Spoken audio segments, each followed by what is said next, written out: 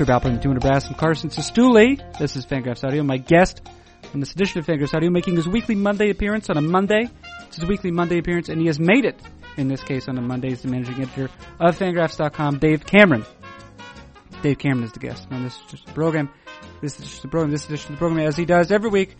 What Dave Cameron does here is to analyze all baseball. Of particular note this week, a return to February, during which month Dave Cameron and I played the over-under game featuring Dave Cameron. Listeners are no doubt familiar with the concept of overs and unders. Here's how it manifested itself for the purposes of this game. What would happen is contestant A would introduce a specific metric for 2017. Then contestant A would also propose a precise figure for that metric, and then contestant B would choose the over or under. So, for example, in this edition of the game, we find that Cameron proposes a wager concerning Adam Eaton's UZR in center field for the Nats in 2017. He would set the over-under. In this case, he set it at +8 runs. And then I, the host, Carson Sestouli, would choose either the over or the under. In this case, I chose the under. And then the bet was made, and is a bet that I won. We returned to all 10 of the wagers that were proposed by us, 5 each. Wagers concerning, for example, the number of games entered by Andrew Miller in the 7th inning or earlier. The over/under was set at 22. Who said it? Who chose the over? Which was the answer. Another one, Brian Dozier's WAR, his wins above replacement, minus Logan Forsythe's WAR. Of course, both players were being considered, it seemed, by the Los Angeles Dodgers. Aaron Nola's curveball rate, Milwaukee's base runs, etc., etc. All of the results are in what follows. Also, at the very end, maybe some cursory discussion of Doug Fister, but mostly I return to the over-under game to see who is the smartest at baseball. This edition of Fangraphs Audio also sees Dave Cameron enumerating one of the many virtues of Fangraphs Audio. Well, you do lull me to sleep sometimes. Get to that conversation with Dave Cameron in a moment, but first, it is both my pleasure and also my obligation to announce that Fangraphs memberships exist. For a reasonable sum, readers of Fangraphs.com can support the excellent work that appears at that site, and for a slightly less reasonable sum, those same enlightened readers can acquire what is known as an ad-free membership, which allows one to browse Fangraphs.com without the burden of banner ads, allowing one both to acquire faster loading speeds, and then also to escape the distortive effects of advertising. Fangraphs ad-free membership and regular membership and ad-free membership available at Fangraphs.com by going there and then clicking around a little. Okay, that is the introduction is almost complete. So let us get now to our conversation. What is it? It is Fangraphs Audio. Who does it feature? Managing editor of Fangraphs, Dave Cameron. And when does it begin? Right now.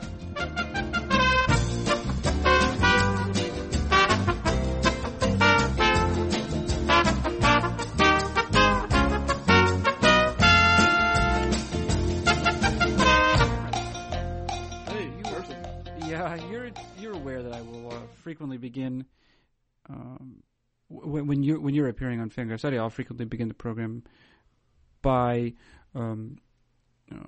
invoking a concept or an anecdote from real life, and then asking what in baseball is like that. I am aware of this. Yeah, I have no intention of doing it today because I'm so excited about the task ahead, Cameron, and I'd like to get to it. Okay. I really don't know how long this will take. It could really just be 5 minutes, but I assume if it only takes 5 minutes, are we just done with the podcast? And yes. I can go on with my day? Yeah, you can go do whatever cool. you need to do. I'm going to speed through this then. You will remember back in, well, you may not know that it was February 15th, but on February 15th, you and I played, I guess what was the inaugural edition? Well, I did something like this with Eric Long getting it too. Anyway, we played an edition of the over-under game, in which, here's how we play. We are the two contestants. One contestant proposes introduces a specific metric for 2017. For example, Adam Eaton's UZR in center field for the Nationals. That same contestant proposes a precise figure for that metric. I think and this was actually a real one, you said +8 runs. And then the other contestant chooses the over or the under. It's pretty simple, right? Yeah. Yeah, we did that back in. And you remember doing that. And, but what we get to do today is because the baseball season is over, so we can see who has won, Dave Cameron. I'm really surprised this didn't catch on. It's like, remember when Who Wants to Be a Millionaire, like, swept the nation? That's, the over-under game. Like, we should have been on TV. This should have been like a nightly, we could have the results show hosted by Ryan Seacrest. Yeah, but, well, humble beginnings, Cameron. Yeah, okay. But, this might... maybe the 35th annual, over-under show will be hosted by Ryan Seacrest. He'll be 80 at that point, but... Well, they probably look the same from what I've seen. He has not changed in my lifetime. But now, before we begin, Dave Cameron, do you have any sense of what your performance may be? Do you have any guesses? I mean, the fact that you wanted to review this makes me think that I did. Does my enthusiasm? Yeah, like the fact that you were like, "Let's do this," thinks that you probably crushed me. Well, I like winning. I like winning and losing. I like losing. I do like losing, actually. Okay.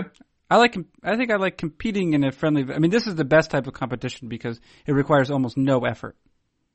That is your favorite kind of effort. Yes, it is. Yes, the closer to zero, you can get that. It's a little bit like I don't know. It's I think 0 Kelvin is it what officially impossible to reach, right? Yeah. But that doesn't mean we can't try. This is zero. This is the zero expenditure of effort, but it's close. So we're gonna come up with 0 Carsons. That is the official. That's the official unit of unit of measure regarding effort. Yeah, and I don't know. Should it be? Would you do 0 to 100, or would you do 32 to 212? Well, I don't think that's. I think the scale might actually make sense as 1 Carson would be the 0 effort for some other human being. Okay. So, I think you want the unit to be I gave a Carson, being that you gave so it would be effort. 0. Okay, all right. Yeah. All right. So I think 1 should actually be the baseline. Well, we'll return to that. But let us now consider the over/under game. Would you like to? Here, I can start. I believe you have the wagers in front of you. Is that true? You did send me the link. I did click on it, but I didn't read them. So okay, all right. Well, but you probably have the wagers there in front of you. Yeah, they're here now. Yeah.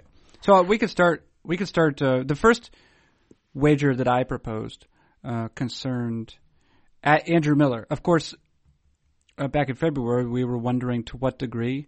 Or I don't know if we were collectively wondering, but there was some question as to what role relievers might play during the regular season of 2017 after the somewhat aggressive usage of them, in particular by Cleveland, but throughout the playoffs in 2016.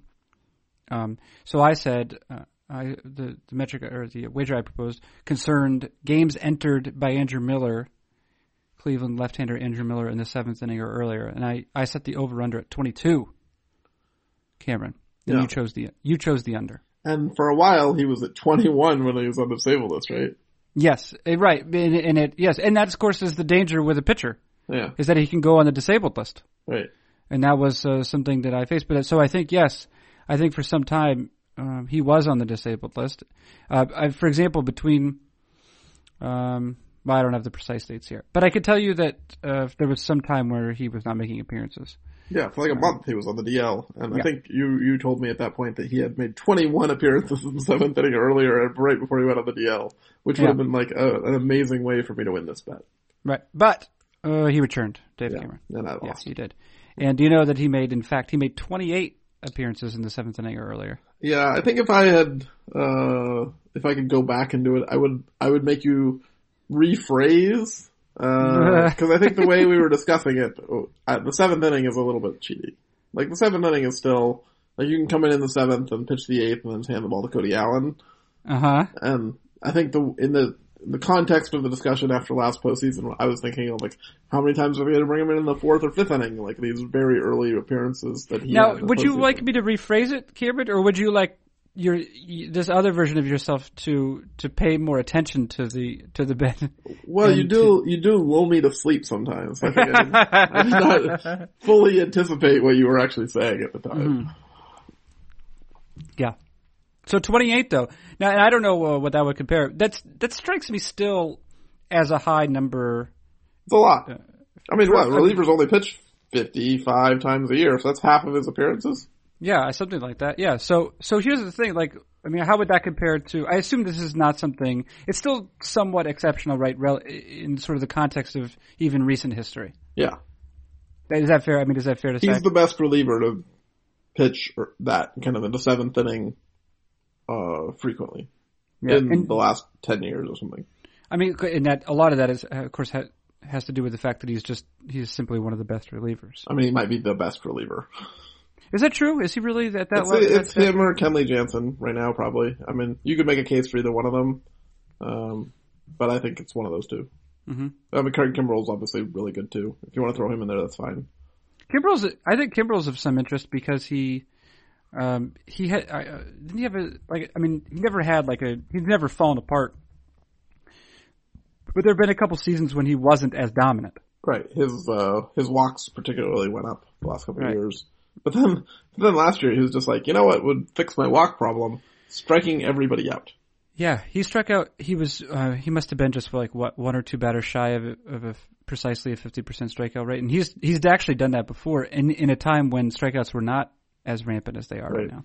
Yeah, Craig Kimbrel is pretty dominant. So he's really exceptional. Miller, Jansen, Kimbrel, pick one of those three. That's the best reliever in baseball. You know, and Kimbrel's he's not even 30 yet, or I mean, he's not even 30 yet. He'll be next year's his age 30 season. I think he under the radar when people talk about active Hall of Famers. Kimbrel never gets brought up in these conversations unless he blows out his arm next year.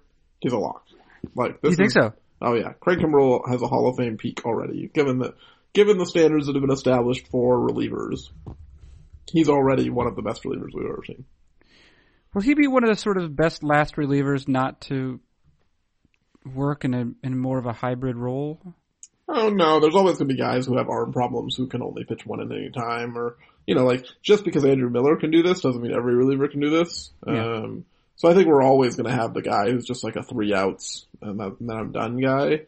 Because that's the only way really to keep him healthy and also to... Yeah, I mean, I think, was it Brad Lidge for a while?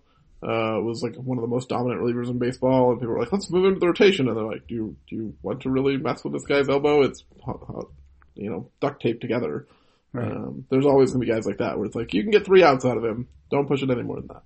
Right. So good season from Andrew Miller and good call by Carson Sestouli. Yeah. Would you like to introduce the second one? The second wager? The second wager, I think you won this one too. What do you have there? I was the Schnessen on this one, and I said Brian Dozier's WAR minus Logan Forsythe's WAR, because those were the 2 second basemen the Dodgers were considering trading for. They did trade for Logan Forsythe. The Twins were criticized, particularly by me, for not trading Brian Dozier to the Dodgers when they had the chance. I suggested they would regret that decision. I set the over-under at half a win, and you took the over. You thought Dozier would be more than half a win better than Logan Forsythe, and you were correct about that. Well, that's correct. And right. And that was Forsythe was ultimately Dodgers pick. Tell me about and I don't want to just pass over the fact that I won that particular wager. But tell me about Brian Dozier's 2017 season and whether or not it was a surprise. So he was actually, I think he started the year fairly poorly, and for a first couple of months of the season, I think it was the Twins might have missed the boat here. I'm looking at it. He put up a 79 WRC plus in April. Mm-hmm. I do recall there was the beginning of the season was difficult for him. At the All-Star break, he had a 95 WRC plus. So some of the skepticism about Dozier's ability to sustain his elite performance, looked legitimate at that point. And then he just went on a monumental tear along with the rest of the Twins in the second half of the season. He ended the year with a 125 WRC plus and 5 WAR, and was one of the main reasons the Twins made the wild card game. Jose De Leon, the guy that I criticized them for not trading for, had his arm hurt and pitched badly, and has lost significant value in the last year. So now the Twins got a 5-win season, a playoff berth, and not a broken pitcher, for their decision to hold on to Brian Dozier. Good job, Twins. Bad job, me. Brian Dozier has been quite good the last 4 years. Yeah, he's now got a 5-win season if you round up on 2014 where you have 4.7. Just round up. That's a 5-win season, a 3-win season, a 6-win season, and a 5-win season. Yeah, and that is not, it's not what you would, I think, guess from, given his pedigree. What, 8th round pick out of, I don't know what school, but Southern Mississippi. Yeah. Especially because he got to the big leagues as a guy with no power. And now he's a 40 home run second baseman. And in terms of what he's done for power, is it essentially the same approach that everyone else has adopted? I mean, is that? He's a little bit of a fly ball uppercut guy for sure. I mean, he has he's a launch angle guy probably, but he's also a extreme pull guy. I think what Dozier pulls the ball between 50-60% of the time, and almost all of his, it is breaking news when he hits an opposite field home run. And so he's maybe more of the Jose Bautista breakout, where Bautista did that when he got to Toronto and just was screw hitting the ball the other way. Mm-hmm. I'm selling out for pull power. And every time there's one of these guys who just tries to hit balls on the inner half down the left field line and hook it around the pole, you think pitchers are going to adjust. They're just going to pitch him away. They're not going to throw fastballs inside anymore. But as it turns out, Jose Bautista had a really good career doing this one exact thing, and Brian Dozier has not been figured out 4 years later. So I think it's actually really hard for pitchers to avoid pitching into guys who just try and pull inside pitches. I would have guessed that. Now, Dozier has recorded roughly a 20% strikeout rate over the last 4 years, and I would have guessed it's higher, I guess, based off of what you say about the results and also the approach, which is so pull heavy. But of course, two things. One is he had very low strikeout rates in the minors. Yeah. So this does, in some level, represent a some regression on his part, but he had room to sort of absorb that regression. And secondly, Bautista. That was the same idea with him, too. He made quite a bit of contact relative to his power numbers. Yeah, but it definitely seems like guys who have, I guess you will call it bat-to-ball skills, who can make contact but not necessarily hit it hard. There's some ability among, maybe not every player, but a decent amount of them, to adjust their contact frequency to significantly increase their power without losing all of their contact skills.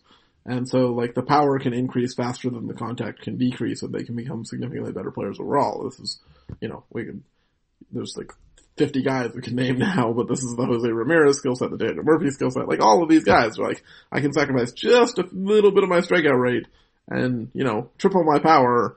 I should do that. Yeah. Okay, wager number 3, Dave Cameron, that was proposed by me. It concerned Aaron Nola's curveball rate. And I think that we had recorded this maybe just days after Travis Sawchik had proposed. Maybe it examined players who could benefit from what the sort of Rich Hill strategy. Yeah, just curveballs all the time. Right, pitchers who, I think he was looking maybe for pitchers who had extraordinary secondary pitches, and maybe somewhat pedestrian, not totally pedestrian fastballs. I think Nola throws harder than Rich Hill, doesn't he? Yeah. But I think his curveball is still his most important pitch. And so I think perhaps seduced by that article, Dave Cameron, I decided that I would say, I think Aaron Nola will embrace this. He will read Travis Sawchik's piece, and he'll abide by it. But actually, at least among qualified pitchers, only one pitcher recorded a curveball rate of 37.5 or higher. Not Lance Brookman, Lance McCullers. Not qualified. Lance McCullers not qualified. I could set it at, I guess I could just do any starter. 37.5% recorded by Drew Pomeranz. Oh, yeah. Yeah. But if we do starters and set the threshold at roughly 50%, we get more than that. We get 5. And one of them is Rich Hill. I'll say that right away. Yeah. The aforementioned Drew Pomeranz. Rich Hill recorded a 39.8% curveball rate, rounded to 40. And McCullers was near 50%. 47%. There actually was one pitcher who worked as a starter who threw more than 47% curveballs. Honestly, I was not entirely aware that he played this year. So that would give you an indication of how much of an impression he left. Yeah, I don't know who it is. Did you have any guesses who it is? I don't know. No, I do not. Bronson Arroyo. Oh yeah, he did play this year. He did. He recorded 71 innings as a starter. Yeah. Which is more than I anticipated. And then the last player, I don't know if you would care to guess or not, who to record more than 50 innings as a starter, and this player recorded exactly a 40% curveball rate. Pitches for the Angels. The answer is Alex Meyer. Really? I would not have guessed that. Yeah. Yeah, he throws quite hard. He's also huge. He's a big guy, yeah. So there you go. Arroyo, McCullers, Meyer, Hill, Pomeranz, but not Aaron Nola, who recorded a rate around 31%, something like that. Yeah. I have to say, at the rate at which we're going through these, this will take significantly more than 5 minutes. Yeah, it's going to take more than 5 minutes, but a lot of the ones at the end are trash. They're trash wagers. We're loading up front. Yeah, there's no need to do this. Is the opposite of the back. This is a front-loaded contract we have. Yeah, we're gonna amortize this podcast. Yeah. So, why was I a dummy to think that Aaron Nola would throw so many curveballs? Well, his arm hurt last year, and he came to spring training not 100% healthy. So thinking that a guy with who finished last year with arm problems and has at least had some suggestion that he might be in line for Tommy John surgery at some point, or he has some UCL issue. Having him become a breaking ball monster was probably not in the cards. Right. Okay. Do you think that curveball rates, according to Pitch Info numbers, Pitch Info is it's sort of a combination of the StatCast numbers and then the curated classifications created by Harry Pavlidis at Brooks Baseball? Harry Pavlidis and Friends? Yeah. Is that fair to say? Am I saying it right? I don't think he actually works for Brooks Baseball, but sure. Harry and his team are a group of consultants who provide more correct pitch classifications than the MLB-AM standard one. Right. There's sort of some research to what they use to they look at grips and this sort of thing, don't they? Yeah, and just look at the movement, and they actually track what each pitcher throws. So if there's a pitch that looks like a cutter, but they know that guy doesn't actually throw a cutter, they just assume it's a slider that didn't break or something. So it's a little more human input. Curveball rate increased by 2 points this year, relative to 2015 at least, 2 points higher. I don't know if that's significant or not. I thought that four-seam fastball rate has actually increased in that same time too. Sinkers though, and sinkers have decreased over the time. Isn't that sort of consistent with what one might expect, given the fact that players have that we have more batters who are working on launch angles and maybe if guys are swinging up at pitches, you generally want to throw up in the zone to exploit those, not down in the zone. Mm-hmm. So if we have more hitters swinging for the fences by trying to get some loft, then throwing sinkers at the bottom of the zone is a good way to give up home runs. Okay. All right. Wager number 4. Why don't you take this one, Dave Cameron? So it was about Adam Eaton and his controversial defensive metrics, which have been amazing in a corner outfield and not good at all in center field, and then the Nationals traded for him to move it back to center field. So I brought up the question of Adam Eaton's center field UZR with the Nationals. I set the over-under at +8. You took the under, in which you were wise, because Adam Eaton blew out his knee and did not play. And therefore he recorded a UZR in center field of 0. 0 or close to 0. Yeah. So you win by default. What, can you please provide a status update on Adam Eaton? To the best of your ability. I didn't really.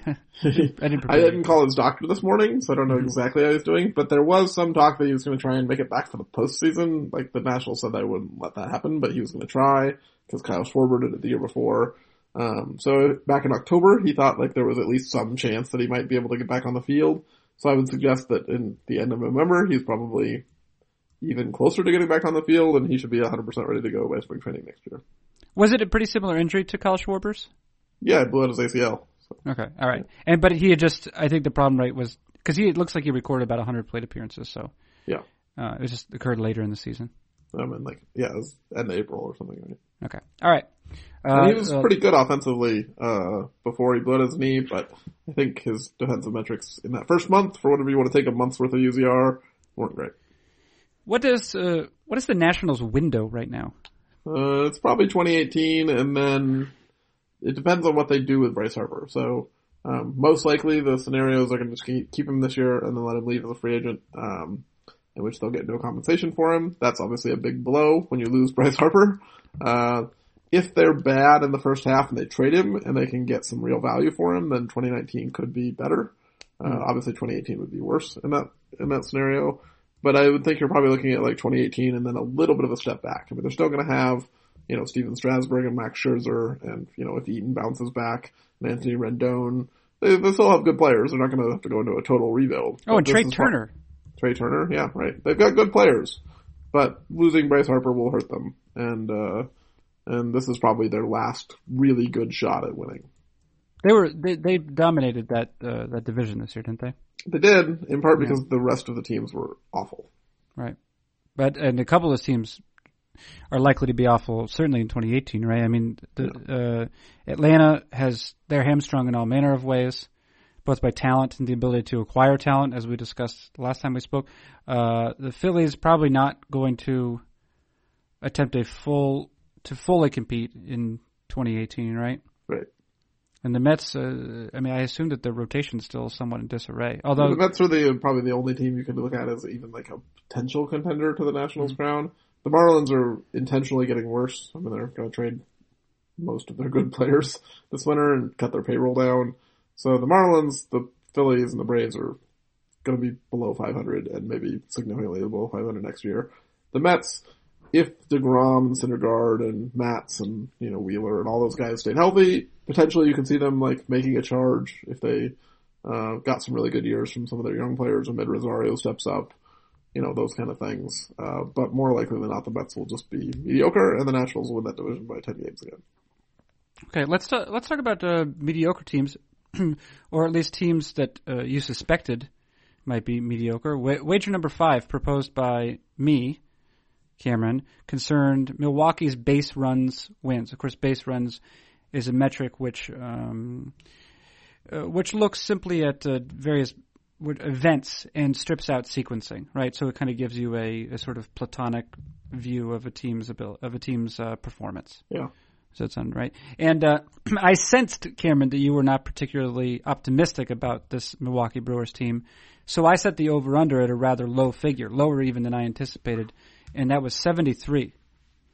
I said because I said I think I could go, and I thought maybe I could go even lower than this, and Cameron would still choose the under. But I set it at 73, and you did choose the under. Yeah. And the Brewers had an unexpectedly good season. Unexpectedly or unexpectedly? An unexpectedly good season. I was gonna say. They recorded 84 base runs wins, which is 11 above the estimate. They were good on a they won 86 games total. So it wasn't but that does not seem to be entirely a fluke. They were actually good at you could argue at a fundamental level. Yeah. Yeah. What do you think their 2018 current base runs projected record is? I don't know if you've looked at this, but I haven't looked at it. So right now it's based solely on the Steamer projections. We don't have ZiPS. I guess it's below 500. Is that accurate? It is accurate. How far below 500? I'll say 5 games below, so 76 wins. Okay. And does that feel wrong to you, or does that feel about right to you? It doesn't feel wrong for me based on what the sort of things that projections might measure. I mean, they benefited, I think, from some players doing things on the field that maybe were not entirely precedented. Like Travis Shaw, yeah, and I feel like I don't know. I mean, I think Keon Broxton had a strong season, right? Not really, actually. a middling middle infielder had a good season. There were a lot of those that happened last year. Yes. Yeah. It was a good bet. I don't know. Manny Pena was worth 2 wins. Yeah. That doesn't seem like something that Steamer would think would happen again. No. Eric Sogard was pretty good in 300 plate appearances. None of these things seem to likely to repeat themselves. Yeah, I mean Chase Anderson was quite good. What 2.74 ERA? That's not going to happen again. Right. So what is their base runs based on the Steamer projections? Currently, the things the Brewers in 2018 project to go 73 and 89. That is the same projection as the Reds. It is one win worse than the Tigers. It is 1 win better than the Phillies. Steamer so that's that same 73 figure. Are you going to choose the over or the under, Dave? I would take the over. You take the over. Yeah. I mean, I still don't think the Brewers are a great team. I think they do have some legitimate problems. Jimmy Nelson's health is now a significant question mark for next year. So I don't look at the Brewers as like one of the elite teams in the National League. 73 wins in 2018, given what they did last year, seems a little pessimistic. Okay. Yeah, I think that's fine. Hey, would you like to take wager number 6? Sure. It was also concerning the Brewers. I think it was in response to my question. Yeah. Yeah. Lewis Brinson, who's a center field prospect for the Brewers, his plate appearance total, I said 200. They did have Keon Broxton, but there was some thought they might trade Ryan Braun if they weren't having a good year, and that would open up playing time for Brinson. Domingo Santana has been injury prone and is not very good defensively. Broxton himself was not entirely proven, so it looked like there might be some outfield at bats available. So Brinson, I put as over under on plate appearance total at 200, and you took the under. Yeah. Yep. And I don't actually know how many he had. It feels like he had less than 200. Because he wasn't very good when they called him up. Yeah. Yeah, he had less than 200. 55. And he put up a WRC plus of 30. There's a thing, and I apologize, I don't know the actual the precise terminology for this. But to me it seems the relationship between these 2 wagers, right? Lewis Brinson's plate appearance total and the Brewers' base runs wins. Yeah. They're connected, right? Yeah. And it's the same sort of thing that I know when Nate Silver was always discussing polling in the 2016 elections, right, he would sort of talk about this cascading effect where if the numbers are off in one or in one state or another state, right, then it would have a real bearing on other states and ultimately over the whole election. That's why I think he preached being conservative about some of the numbers. Right. Do you know what the name of that is?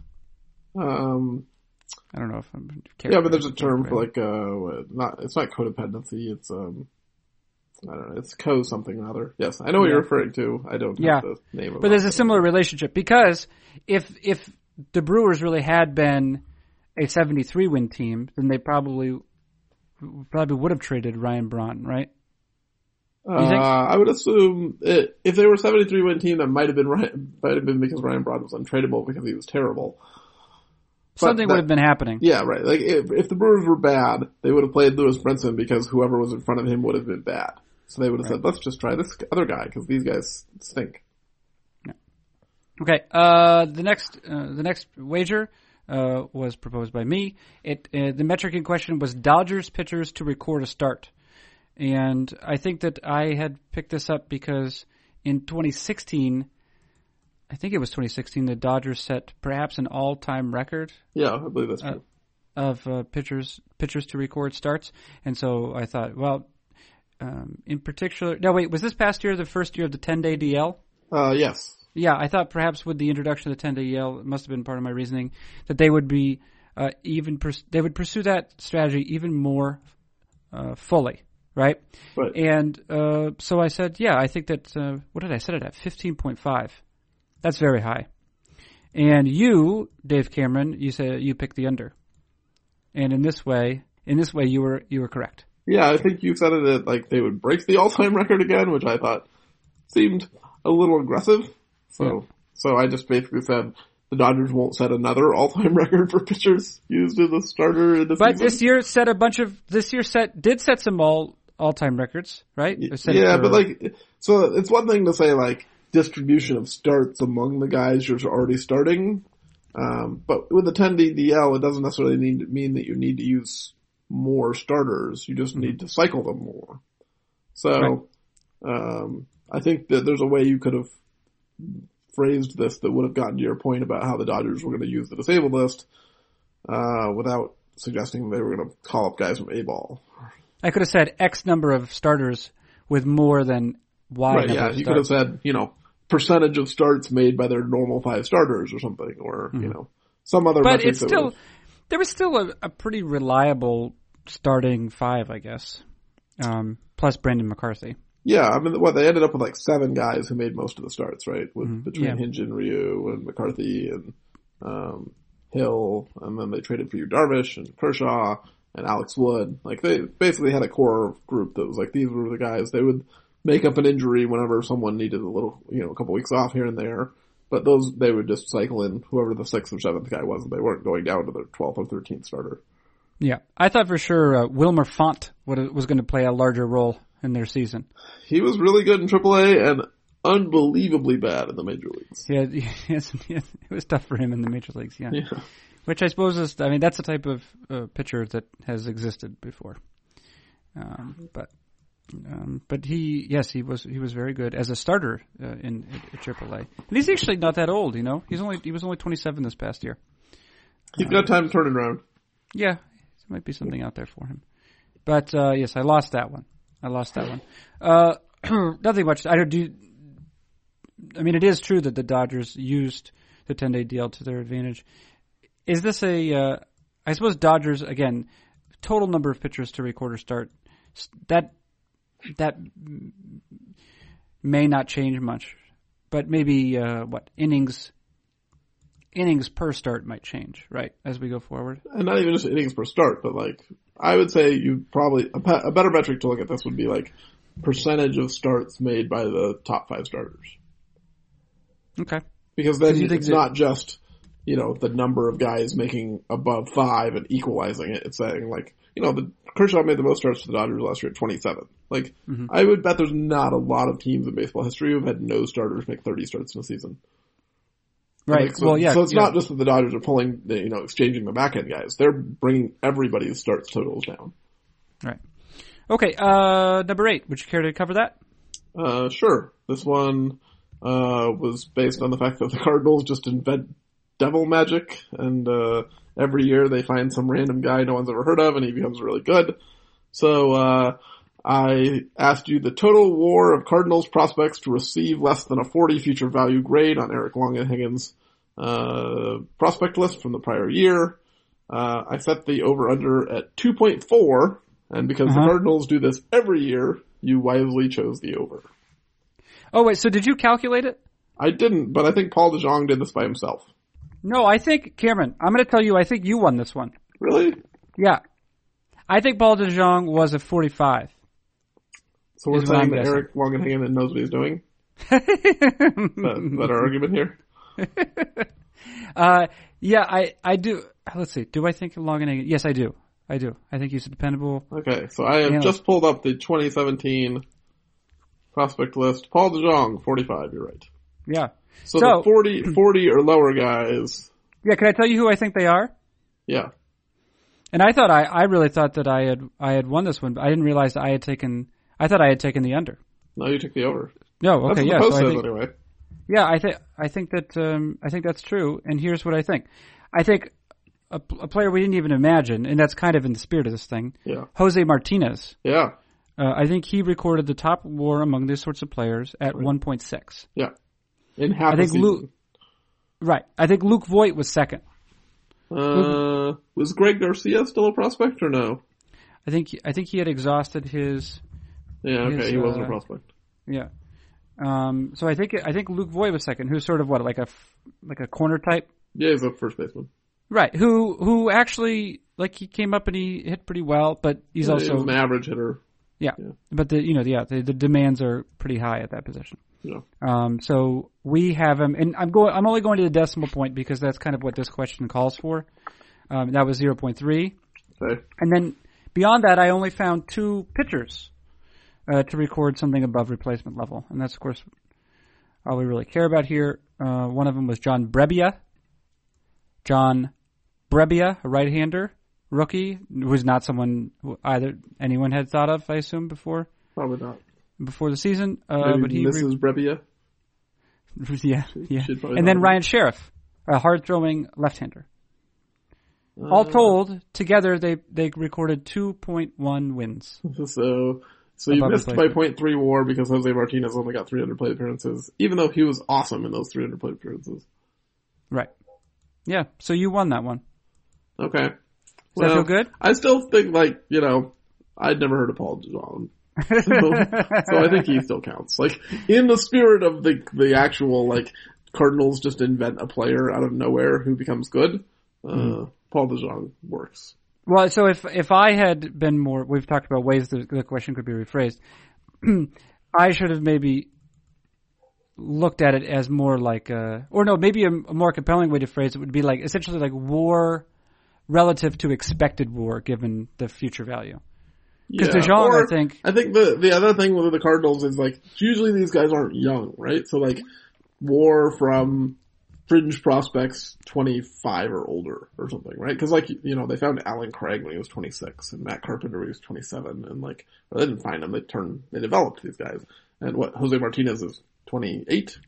They have a history of just pulling these random old non-prospects to the big leagues and being oh, you're good now. Luke Voigt, I think, 26? So it's not that they have these 21 or 22-year-old guys taking huge steps forward. It's these guys who've been kicking around the minors forever who don't look like anything. And then, all of a sudden it's oh, Ledmus Diaz, you're 25. Have a 5-win season. Yeah, I think that the most surprising thing about DeJong too was the fact that he did it while playing shortstop. Yeah. Which is, I think he played, where did he go? I think he went to Illinois State or something, Indiana State. He was good in the Missouri Valley Conference, and he played shortstop, I believe, in the Missouri Valley Conference. But it's rare, first of all, that college players, even college shortstops, play shortstop in the major leagues. Because if they possessed the requisite tools, if they were the sort of guys who you'd be oh yeah, you can definitely play shortstop in the majors, they usually don't make it to college. Yeah. Those guys tend to get drafted. And then even, accounting for that, he certainly does not have what you would call a classic shortstop build. Right. And, if you think of the shortstops who actually stick from college, they tend to be the sort of elite variety, right? Dansby Swanson had a tough year, but he was also the first overall pick. So you say, yeah, he probably has it. I mean, Troy Tulowitzki is just kind of a freak physically. But guys who go to Illinois State typically don't end up at shortstop in the majors. Right. Unless they have no bat, but Paul DeJong finished second in rookie year voting kind of deservedly. Yeah. I voted for him second place on my rookie of the year ballot. Who was at the top of your list? Cody Bellinger. Makes sense. Who was third? Luis Castillo. Yeah, Luis Castillo. Yeah, he had a good season. Yeah. And we're going to be publishing the Zips projections this week, and the Reds are first. Luis Castillo was the only Reds pitcher projected by Zips to record a WAR above 2. Yeah, not surprising. Not surprising. The rest of their pitching stinks. Yeah, it's not great. I mean, some of it's promising. I think Tyler Molly, yeah. And Sal Romano were second or third among starters. Yeah. Which is bad for the 2018 edition of the club. Right. But not it's terrible for the 2020 club if they all stay healthy. Right, exactly. Yeah. Yeah. And Homer Bailey's zero wins. Yeah, that extension didn't work. Yeah. Yeah. So you won that one. The next one is, again, this is kind of this is easy to figure. I proposed it, and I said the ranking of the Colorado and Miami rotations by innings per start, which, thinking of the question now, I realize it could just be total innings by starters. Mm-hmm. That's the same thing once it's the end of the year. And I think again, once again, I was overcome by Travis Sawchuk's enthusiasm, because he was sure, I think, that these two clubs in particular, and I forget why he'd identify. I mean, the Colorado made sense, I guess, right? Why they would throw fewer innings to pitchers. I forget why Miami, because Miami's starting or their relief. Their bullpen was so much better than the starters. Especially they had talked openly about a few of the guys they had signed. They might use as like 5th or 6th inning guys, multi-inning guys. They were making comments during spring training about how they might handle their staff differently. Right, and actually the Marlins. Do you know the Marlins? Eclipsed only by the Reds. The Marlins starters accounted for the fewest innings in the league, 830 innings. Yeah, and that put them just 10 innings ahead of the Reds, who had. Their pitching staff was bad all around. Yeah. So the Marlins, but the Royals actually ended up like right in the middle of the league. But why do they care about the Royals? No, sorry, the Rockies. Yeah. The Rockies ended up right in the middle of the league. Right. And I suppose it's because they were actually kind of good at points, right? There was a few of their starters had good first halves, and John Gray was good in the second half, and yeah. Right. So. Didn't work out for Carson, but you said that you thought that was, because I said that the Colorado and Miami, they would both rank 24th or lower in terms of total innings. And I said that would not be true. Yeah, and do you know why? What your logic was? That anytime you can take a non-extreme position, you're more likely to win than if you take an extreme position. It seems reasonable. Speaking of extreme positions, that.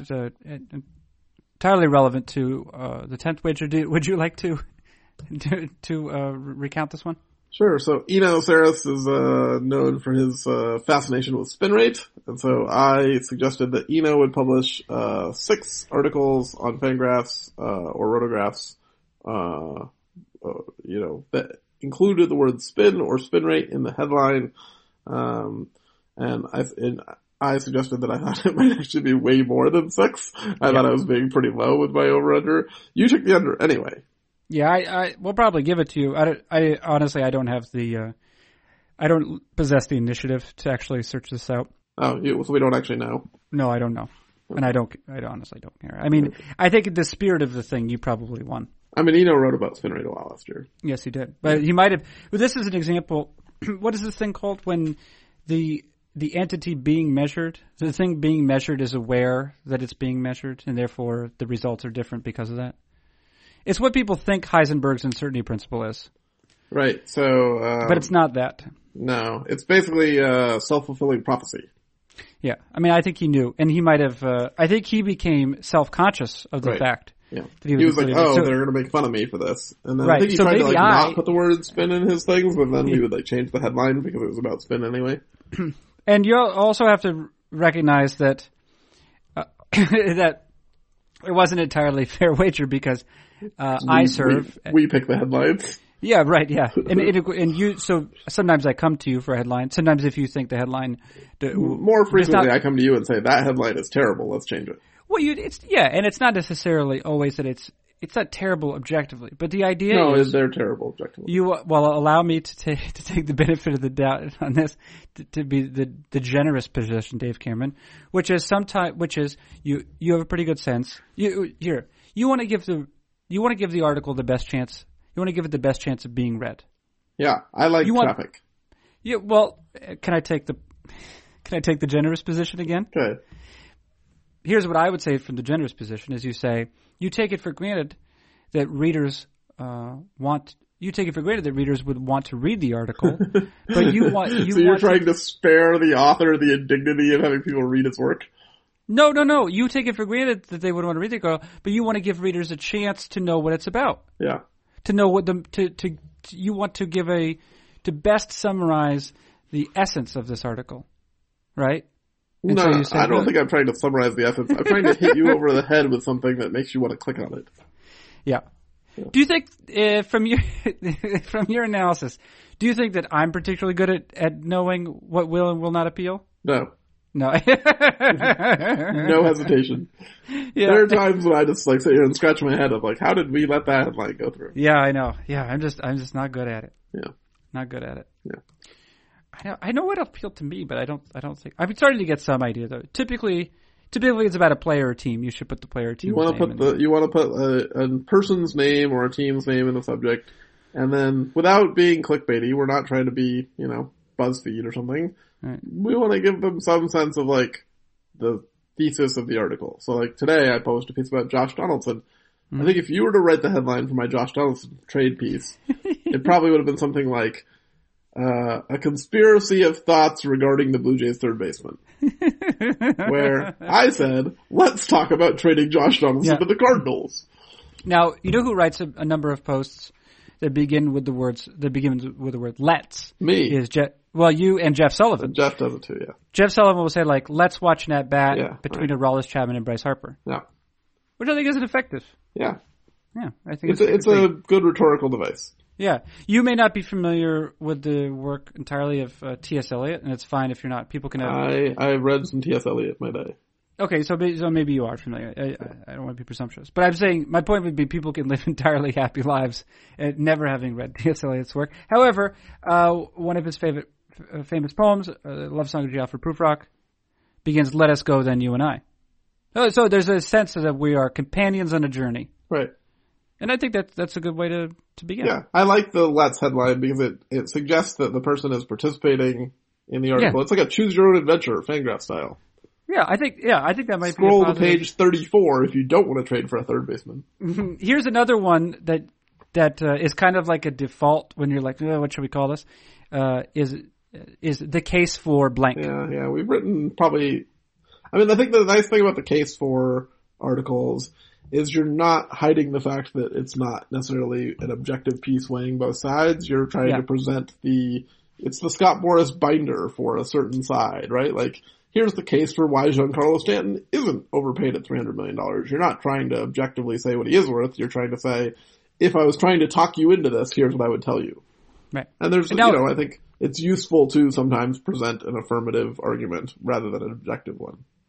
I think also, I would like to make one other comment about titling, is that some folks, some writers, are cautious about using a question as the title of their post. Yeah. But I think that there's only one case when it's actually, when it is not helpful, and that is when you're asking a question to which the answer is obviously no. Right? Because you're asking a question of a salacious nature, right? Yeah. Is Paul DeJong better than Babe Ruth? Right. Or will Paul DeJong kill all of his teammates? Right. Something like that. Will he murder his teammates? You hope he doesn't, but the answer is probably no, right? Yeah. But for example, today Travis Sawchik wrote a post called "When Will the Phillies Spend?" Right. And this is not a yes or no question. Right. And Travis leads us. He looks at the various reasons why they may or may not spend. He actually suggests that they should hedge their bets. Spend a little this year, spend a little next year, or this offseason, next offseason. Do you agree with Travis Sawchik on that front?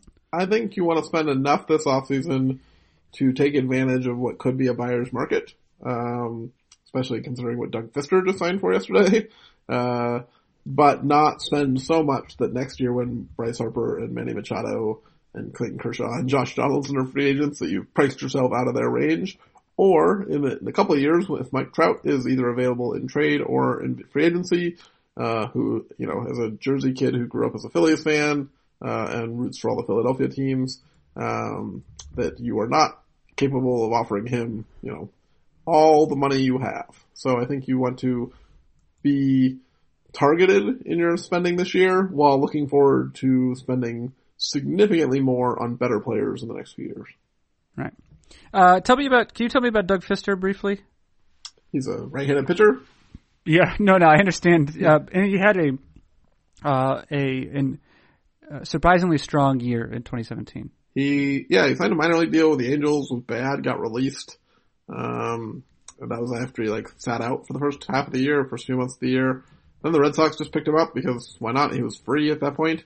And they sent him to the minor leagues, had him make a couple starts, called him up because they were short on arms, and he was surprisingly good. He got some velocity back. His curveball added a little bit more bite. He started throwing strikes and missing bats, and the last couple months of the season, Doug Fister was a top 20 starter in Major League Baseball by a number of metrics, including WOBA or xWOBA or xFIP. So he was like a legitimately good pitcher for 2 months. The Red Sox stuck him in their playoff rotation. He did badly in that start against the Astros, but the Astros lineup is awesome.